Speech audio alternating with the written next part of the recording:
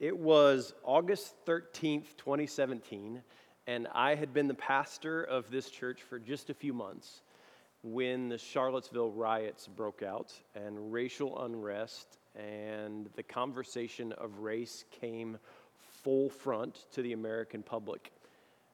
I had moved from Cincinnati to the south and was not quite sure what I was stepping into, but with a little fear in my heart, I stepped into this space here.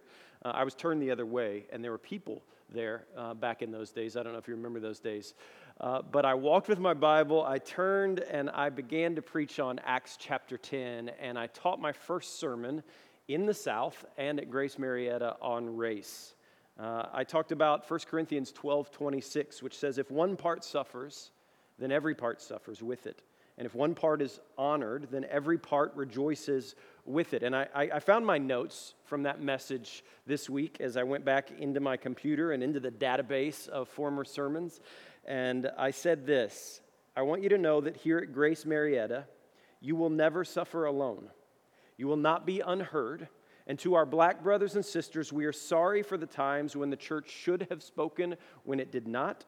We are sorry for the times when we should have listened and we did not. We are sorry for the times when we should have stood with you and we did not. And we're sorry for the times when we should have been advocating for you and we did not. And from this moment forward, we commit to be listeners and advocates. We will fight together, we will bleed together, and we will stand together.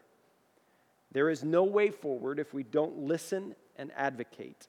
And if we stay silent on racism, we will be living in direct disobedience to God, and we will be failing our brothers and sisters of color. I was a little fired up that day. I was excited. I felt pretty good about it.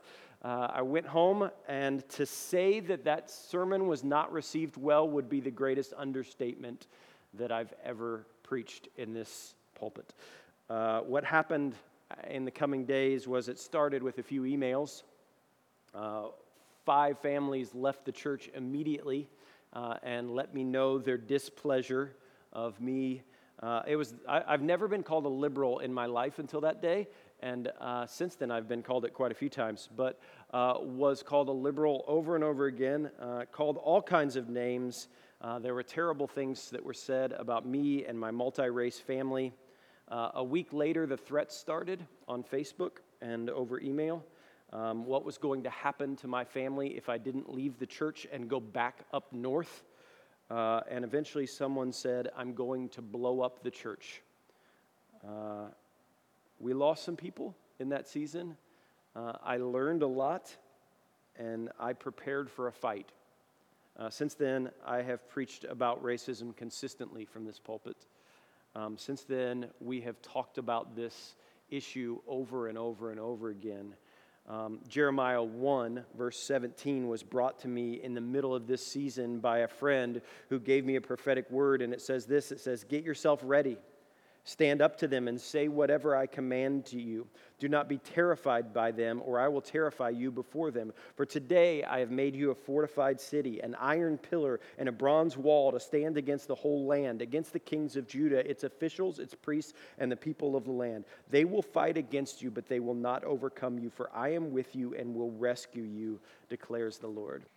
So I know the strongholds that exist in our community. I know the battle that awaits us. I know that these discussions are difficult and hard. And I know that certain people are triggered every time we talk about race. But my opinions have not changed from August 2017. My thoughts on the church that we're becoming have not shifted. My belief that racism is wrong and it grieves the heart of the Father has not shifted and has not changed. And it would be absolutely tone deaf for us today, this week, for us to not talk about race. For us, as our city is engulfed in controversy and riots and protesting and police brutality and all of these different things happening in our community, for us to not pay attention. I believe that this is a cultural moment. I believe it's a cultural moment for the church, and I believe particularly that it's a cultural moment for the white church.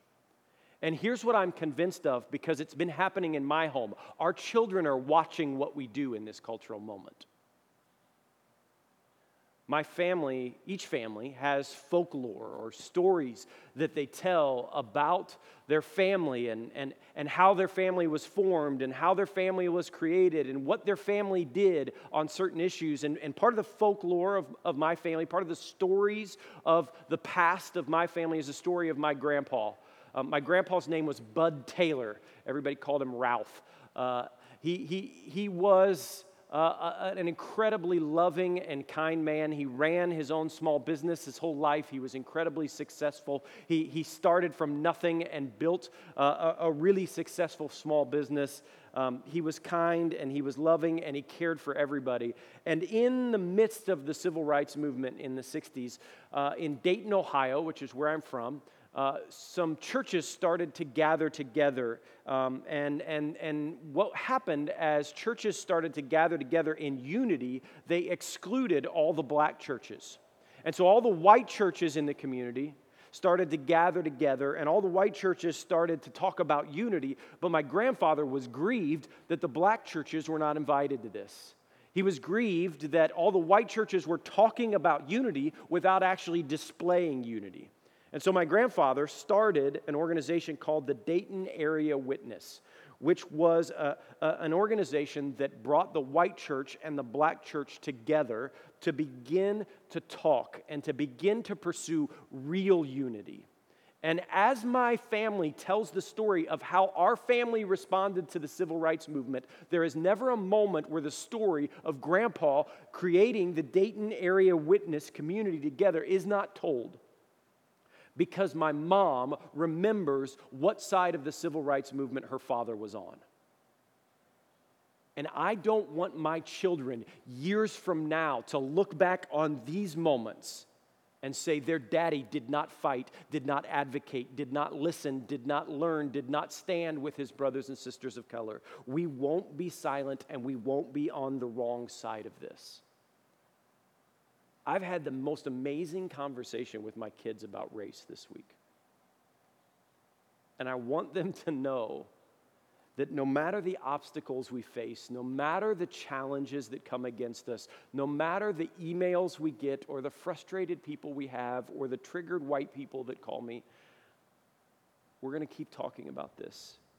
Because it grieves the heart of the Father. And my goal as a pastor is never to be a politician and to do what makes everybody feel good or to say things that make everybody happy. My goal is to teach the Word of God diligently and to talk about what grieves the heart of the Father and to lead us all to spiritual maturity. And so next week we're going to start a series on the book of Jeremiah. And today I want to zero in a little bit on the history of Jeremiah and what the prophet Jeremiah is doing. I was reading this week about the book of Jeremiah, and it said this: if interpreting the Bible is like flying on an airplane, then Jeremiah is the pilot that told everybody to get on board and fasten in, because it is difficult. Jeremiah is called to this prophetic ministry in a really difficult time in the season of God's people. He is declaring warnings over the people of God. He's sharing with them what grieves the heart of God. In 629 BC, in the reign of King Josiah, Jeremiah is standing up and talking about the temple. He's talking about the desire to root out idolatrous worship. He's talking about the ways the community of God and the people of God have started living that is anti to the way that God wants them to live. And he both warns them and calls them to repentance. The book of Jeremiah, it is said by a writer, exerts a tyrannical force upon faithful readers. It forces us to look into the mirror at ourselves and at our community. What he's doing is he's seeking the heart of his listeners.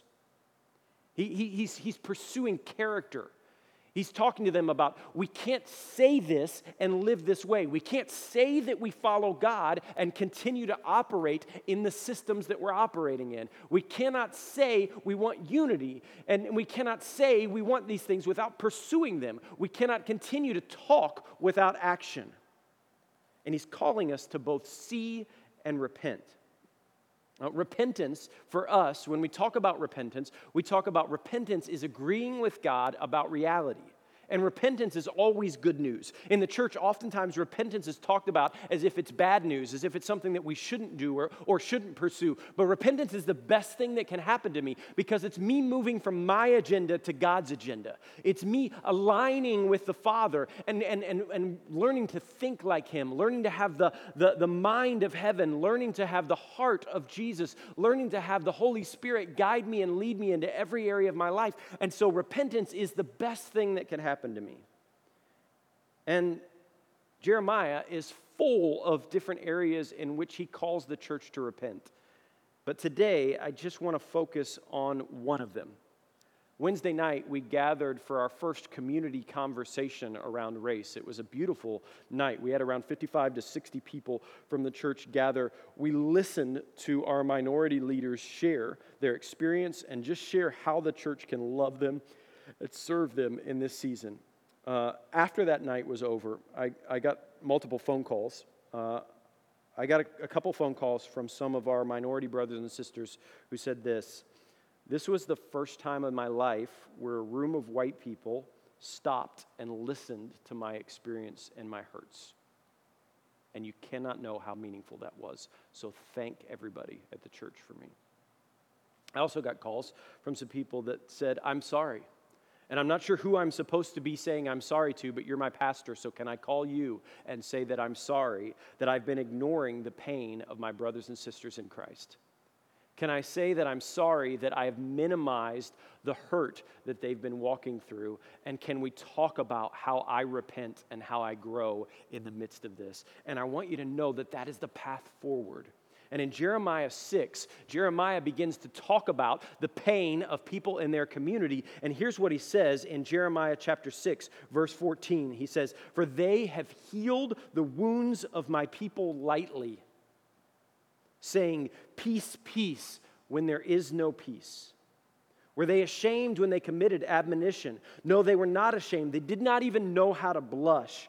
Therefore, they shall fall among those who fall, and at the time that I punish them, they shall be overthrown." The word of the Lord comes to them and says, "Listen, here's what you've done. You have healed the wounds of my people lightly.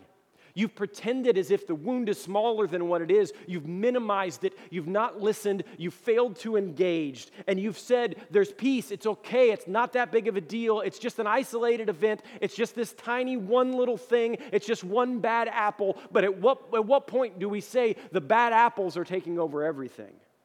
We say peace, peace when there is no peace. It's a warning and it's a promise.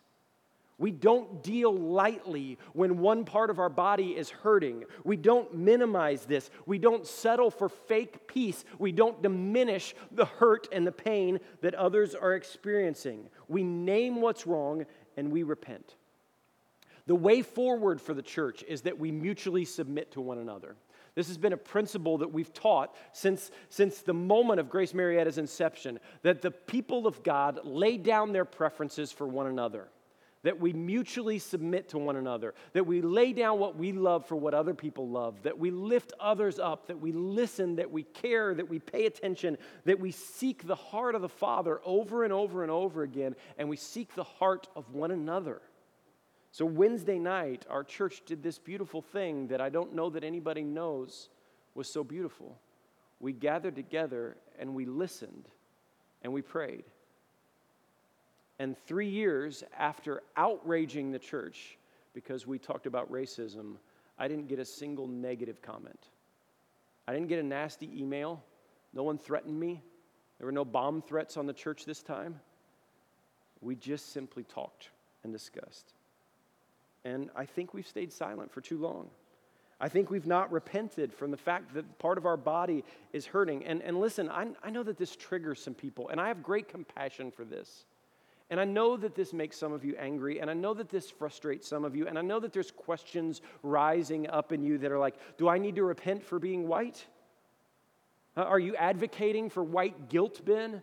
And I want you to say, no, I'm not doing all of those things. I don't want you to send me an email and tell me I'm a liberal. If you know me, I hate both political parties equally. Here's what I am saying. Here's what I know from myself. Here's what I'm repenting over. I'm sorry to my black brothers and sisters that I have not spoken up more. I'm sorry that I have been more concerned with triggering white people than for speaking to you, the oppressed. I'm sorry that I've not listened to your pain. I'm sorry that I've shown a lack of compassion or empathy. I'm sorry that I don't always know the right words to share or the right things to say. I'm sorry for minimizing your pain. I'm sorry that the church in America has been complicit in racism either by its silence or by its disobedience since the inception of the church in America. And I'm sorry that we have healed the wound lightly and we have said peace, peace when there is no peace. So to all of the white brothers and sisters in our community and in our congregation, I want to ask you what the weeping prophet in Jeremiah asked the people of God in that moment. I want to ask you to examine your heart and examine your motives. I want to ask you to see the world in a new way. I want you to pray and ask for the eyes of heaven and for the heart of Jesus in this matter. I want you to listen, I want you to learn, and I want you to repent. And listen, if this triggers you, I'm really sorry. But I want to encourage you to ask the question, why? If you're just sitting there seething in anger because we're talking about race in the church, I want to ask the same question that God asked Cain, which is, why are you angry? Kadeem and I sat down this morning and had a discussion about this, and Kadeem's the one that said, it's the question that God always asks. He asks his brothers and sisters, why are you angry? He asks his children, why are you angry? Why are you doing this? Because one way of anger will lead to death, and the way of repentance will lead to life. And so why are you angry? Why are you triggered by this? Why does this frustrate you? And let's examine our heart. Let's take our motives and our motivations to the Father, and let's lay them at his feet and say, Lord, what's going on here? Let's talk about these things. Let's gather with our black brothers and sisters and let's listen to them. Let's pay attention to what they're saying. Let's not deal with the wounds lightly. Let's not say peace, peace when there isn't peace. And to the black brothers and sisters in our community and in our congregation, I want to say a few things. I want to thank you for sticking with us. We honor you for the fact that you have chosen to be a part of our family. And we need you. We need you. We need your love. We need your kindness. We need your patience. We need your grace. We need your mercy. We need you to know that we don't always know what to say that is right or how to deal with all of these issues, but we need you guiding and directing us and leading us. We need you to walk with us in love, and we honor the fact that you are a part of our family. Our goal is not some aspirational goal of talking about racism. This is not something that we get fired up about every time there's a new issue that hits the news. Our goal is long obedience in the same direction. Our goal is for our church to look like heaven. And we are committed to being a racially diverse church. We are committed to mutual submission between everybody in our community. We are committed to lay down our preferences for one another. We're committed to live and to listen humbly. We're committed to repent when we need to repent and to invite God to give us eyes to see the world. I feel like the white church right now has just returned home from a missions trip. I don't know if you remember that feeling when you're like a teenager and you go on a missions trip and you have your eyes open to suffering and to pain and to experiences that other people in other parts of the world are having. And suddenly you have this question, and whenever a pastor is leading a missions trip, especially with a bunch of teenagers, and you're bringing them home, the question becomes, what are you going to do now?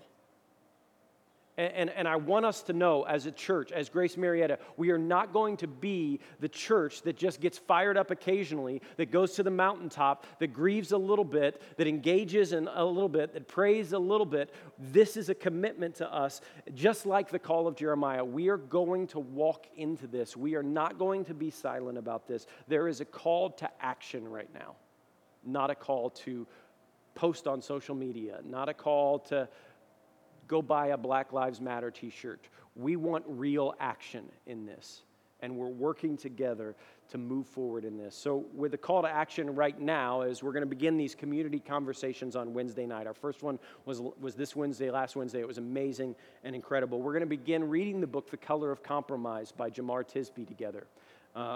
Every other week, we're going to gather and we're going to host community conversations. On the off weeks, I want to encourage you with your watch party or with a group of friends or with your house church to gather together and to read the book together and to watch the video series that is on Amazon Prime. And so it's free and it's downloadable on Amazon Prime. And if you don't feel comfortable meeting in a group or don't feel comfortable gathering with people right now, you can do all of this in your own home. So in the coming weeks, we're going to have discussions on how do I talk to my kids about race? What does all of this mean, and what's the vocabulary of race? How do we become a more diverse church? Why does diversity matter to God? And we're bringing in experts from all over the country to spend time with us and to help lead these conversations for our community. And then on the off weeks, we want you to gather in homes and talk about these things. On June 19th, we're going to head downtown to downtown Atlanta, and we're going to gather with the faith community of Atlanta, and we're going to march on the city of Atlanta. We're going to pray, we're going to worship, we're going to sing, we're going to listen, and we're going to stand with our brothers and sisters of color in the midst of all of this. And I want to invite you to join us in that. I want to invite you to walk with us in all of those seasons. As we wrap up the service today, Psalms 13 is going to show up on your screen, and I want you just to read it. Maybe read it 2 or 3 times and reflect over it. I want you to spend some time lamenting. I want you to spend some time praying, and I want you to reflect either as a group in your watch parties, or I want you to reflect alone on the questions that pop up in your screen. But as we wrap up today, we just want to spend some time in prayer. I want you to pray for our city. I want you to pray for our country. I want you to pray for our police officers. I want you to pray for our black brothers and sisters. And I want you to pray for our church, that we will be a place that is not afraid, that does not back down, and is not ashamed to preach the word of God and to say what is true and what is not. And that we will be a community that stands with our brothers and sisters when they're hurting. We're excited about these conversations. We're excited about how the Spirit of God is moving. I believe revival is coming. I believe change is coming. I believe God is destroying strongholds, and I believe that breakthrough is coming. And so can we pray for that together? We love you guys. We'll see you next week.